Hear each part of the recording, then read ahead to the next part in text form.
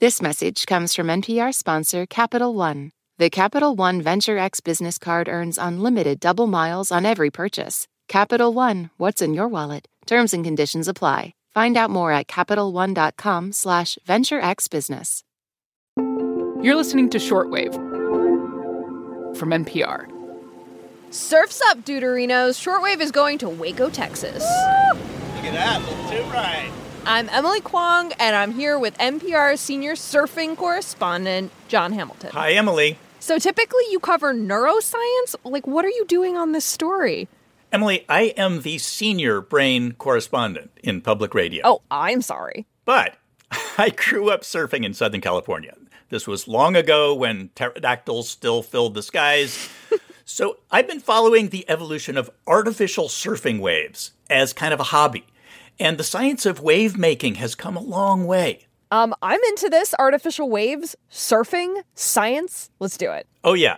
In nature, it takes this really complicated interaction between an ocean swell and the underwater contours of the shore to produce a great surfing wave. The best waves break in places where these really large ocean swells that have traveled hundreds or even thousands of miles suddenly encounter shallow water, like a reef. That increases the wave's height, what a scientist would call its amplitude. Right, and the higher it is, the sooner I fall off, in my experience. Yes, and if the amplitude increases fast enough, the top of the wave will actually pitch out toward the shore, and that creates what surfers call a barrel or tube. Mm-hmm. It is hard to replicate all that in a wave pool, but it's starting to happen in Texas. On today's show, we take a look at one of the best artificial waves in the world, which happens to break in Waco, Texas, just a few miles from Willie Nelson's hometown. Plus, we'll talk about the science of bathymetry and meet the surfer known as Waco's Minister of Stoke. I have no idea what any of those words mean, but I can say this with confidence. This is Shortwave, the daily science podcast from NPR. This message comes from Apple Card. You earn up to 3% daily cash on every purchase. That's 3% on products at Apple, 2% on all other Apple Card with Apple Pay purchases, and 1% on anything you buy with your titanium Apple Card or virtual card number. Visit apple.co/card calculator to see how much you can earn. Apple Card issued by Goldman Sachs Bank USA, Salt Lake City branch. Subject to credit approval. Terms apply. So, John, you went surfing in Waco, Texas. How are the waves there, bud? To answer that, let me introduce you to a kid I met there in Waco. All right. So picture this. I was walking along the beach at the BSR Surf Resort, and I noticed this young surfer. He's standing there looking out at the waves, kind of studying them, He tells me his name is Dane Grahowski. He's 12. He lives with his family in Pacifica, California, and he surfs the breaks around there all the time. But this will be his first time surfing in Waco. Uh-huh. So when I see him kick out, I do what any good reporter would do. I grab my microphone, hitch up my trunks, and start wading out there to talk to him. Dane, what'd you think, man? I loved it. It was so fun.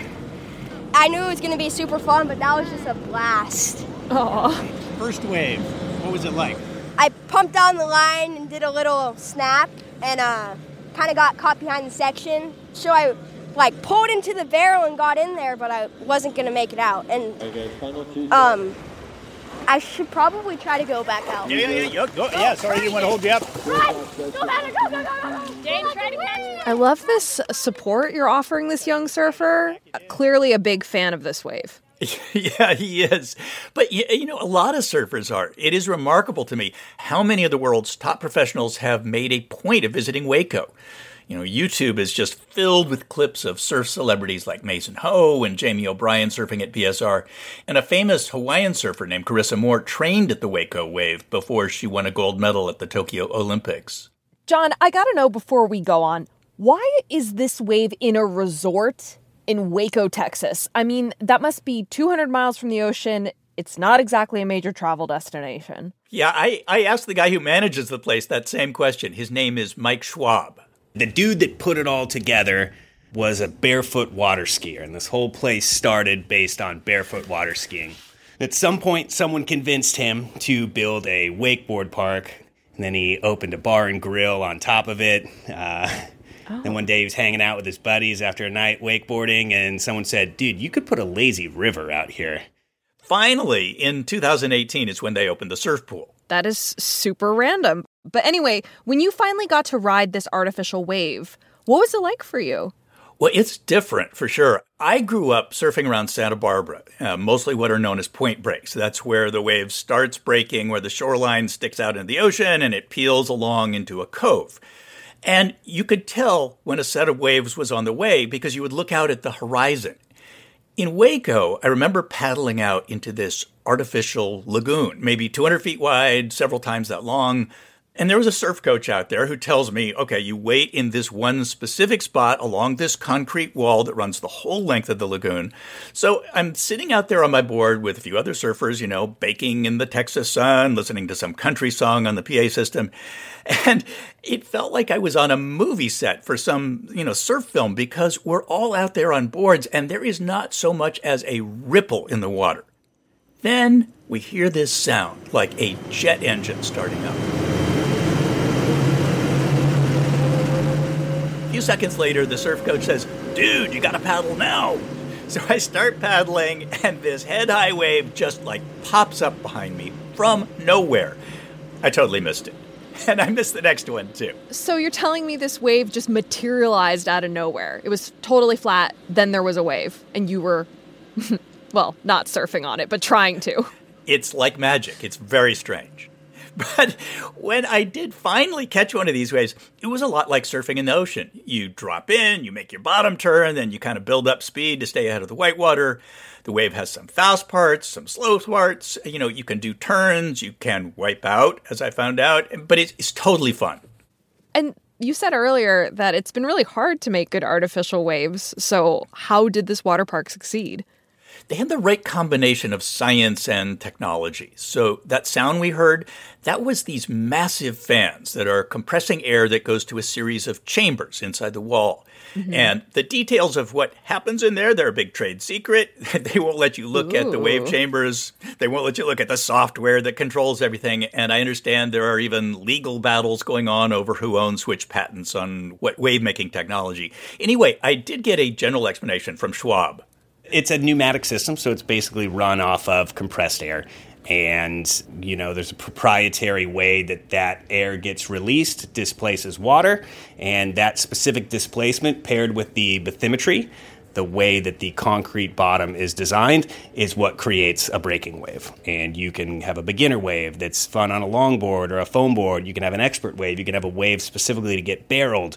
You can have a wave to try and work on your airs and things like that. So much of surfing is the lingo. Did he say work on your airs? What does that mean? Yeah, he did. How do I explain this?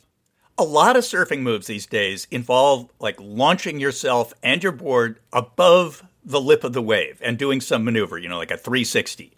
One guy actually landed a backflip off the Waco wave. Cool. And are all artificial waves made with air pressure? Definitely not. The system in Waco was designed by American Wave Machines in Solana Beach, California.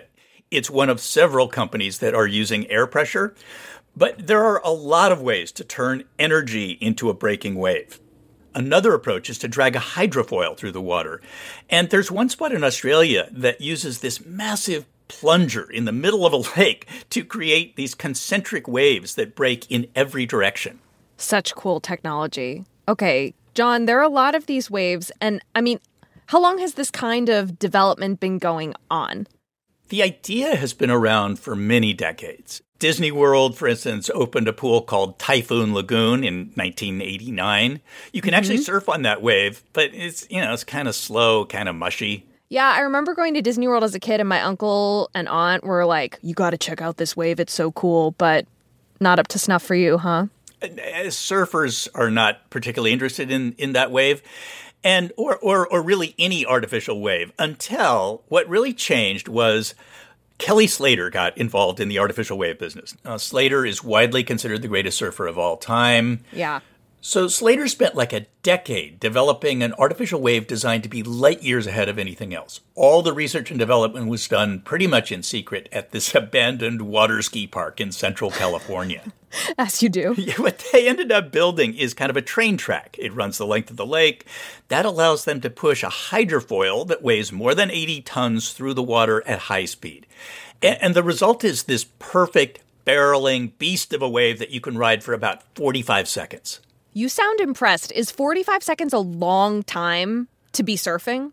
In the surfing world, 45 seconds is eternity. Wow. Most waves are like 10 seconds long. Before you're like in the water again. So this is the perfect wave. On paper, it is, yes. And it also sounds like only experts should be riding it. Right. I mean, and experts who are willing to fork out hundreds of dollars just to ride one wave. In Waco, they had took a really different approach. The wave is shorter, it's less intimidating, and it costs about $10 a ride. That is probably why sessions there are selling out weeks ahead of time. And the Waco wave is helping to create this new generation of surfers who are learning how to surf before they ever get near the ocean. I talked to one guy, his name is Brian Fillmore. He was a skateboarder, and he was so enthralled with the Waco wave that he pestered them into giving him a job as director of surf operations, whatever that is. The funny part is, when he got there, he did not know how to surf. When I started, I was a beginner, and now I'm able to get barreled, do airs, working on perfecting my turns just like every other surfer. I should mention that Fillmore's Instagram now describes him as Waco's Minister of Stoke. He's come a long way. He says he does surf in the ocean now, and he likes it, but he says the wave pool is where he is able to practice and to get better. In the ocean, you don't know what the wave is going to throw you, and you don't know what's going to happen. But out here, you know there's a perfect wave with your name on it. Yeah, all thanks to science. And technology. Thanks, John, for taking us on this journey through the world of artificial waves. It's been real. Anytime, Emily. This episode was produced by Britt Hansen, fact-checked by Burley McCoy, and edited by Sarah Saracen. I'm Emily Kwong. Thanks for listening to Shortwave, the daily science podcast from NPR.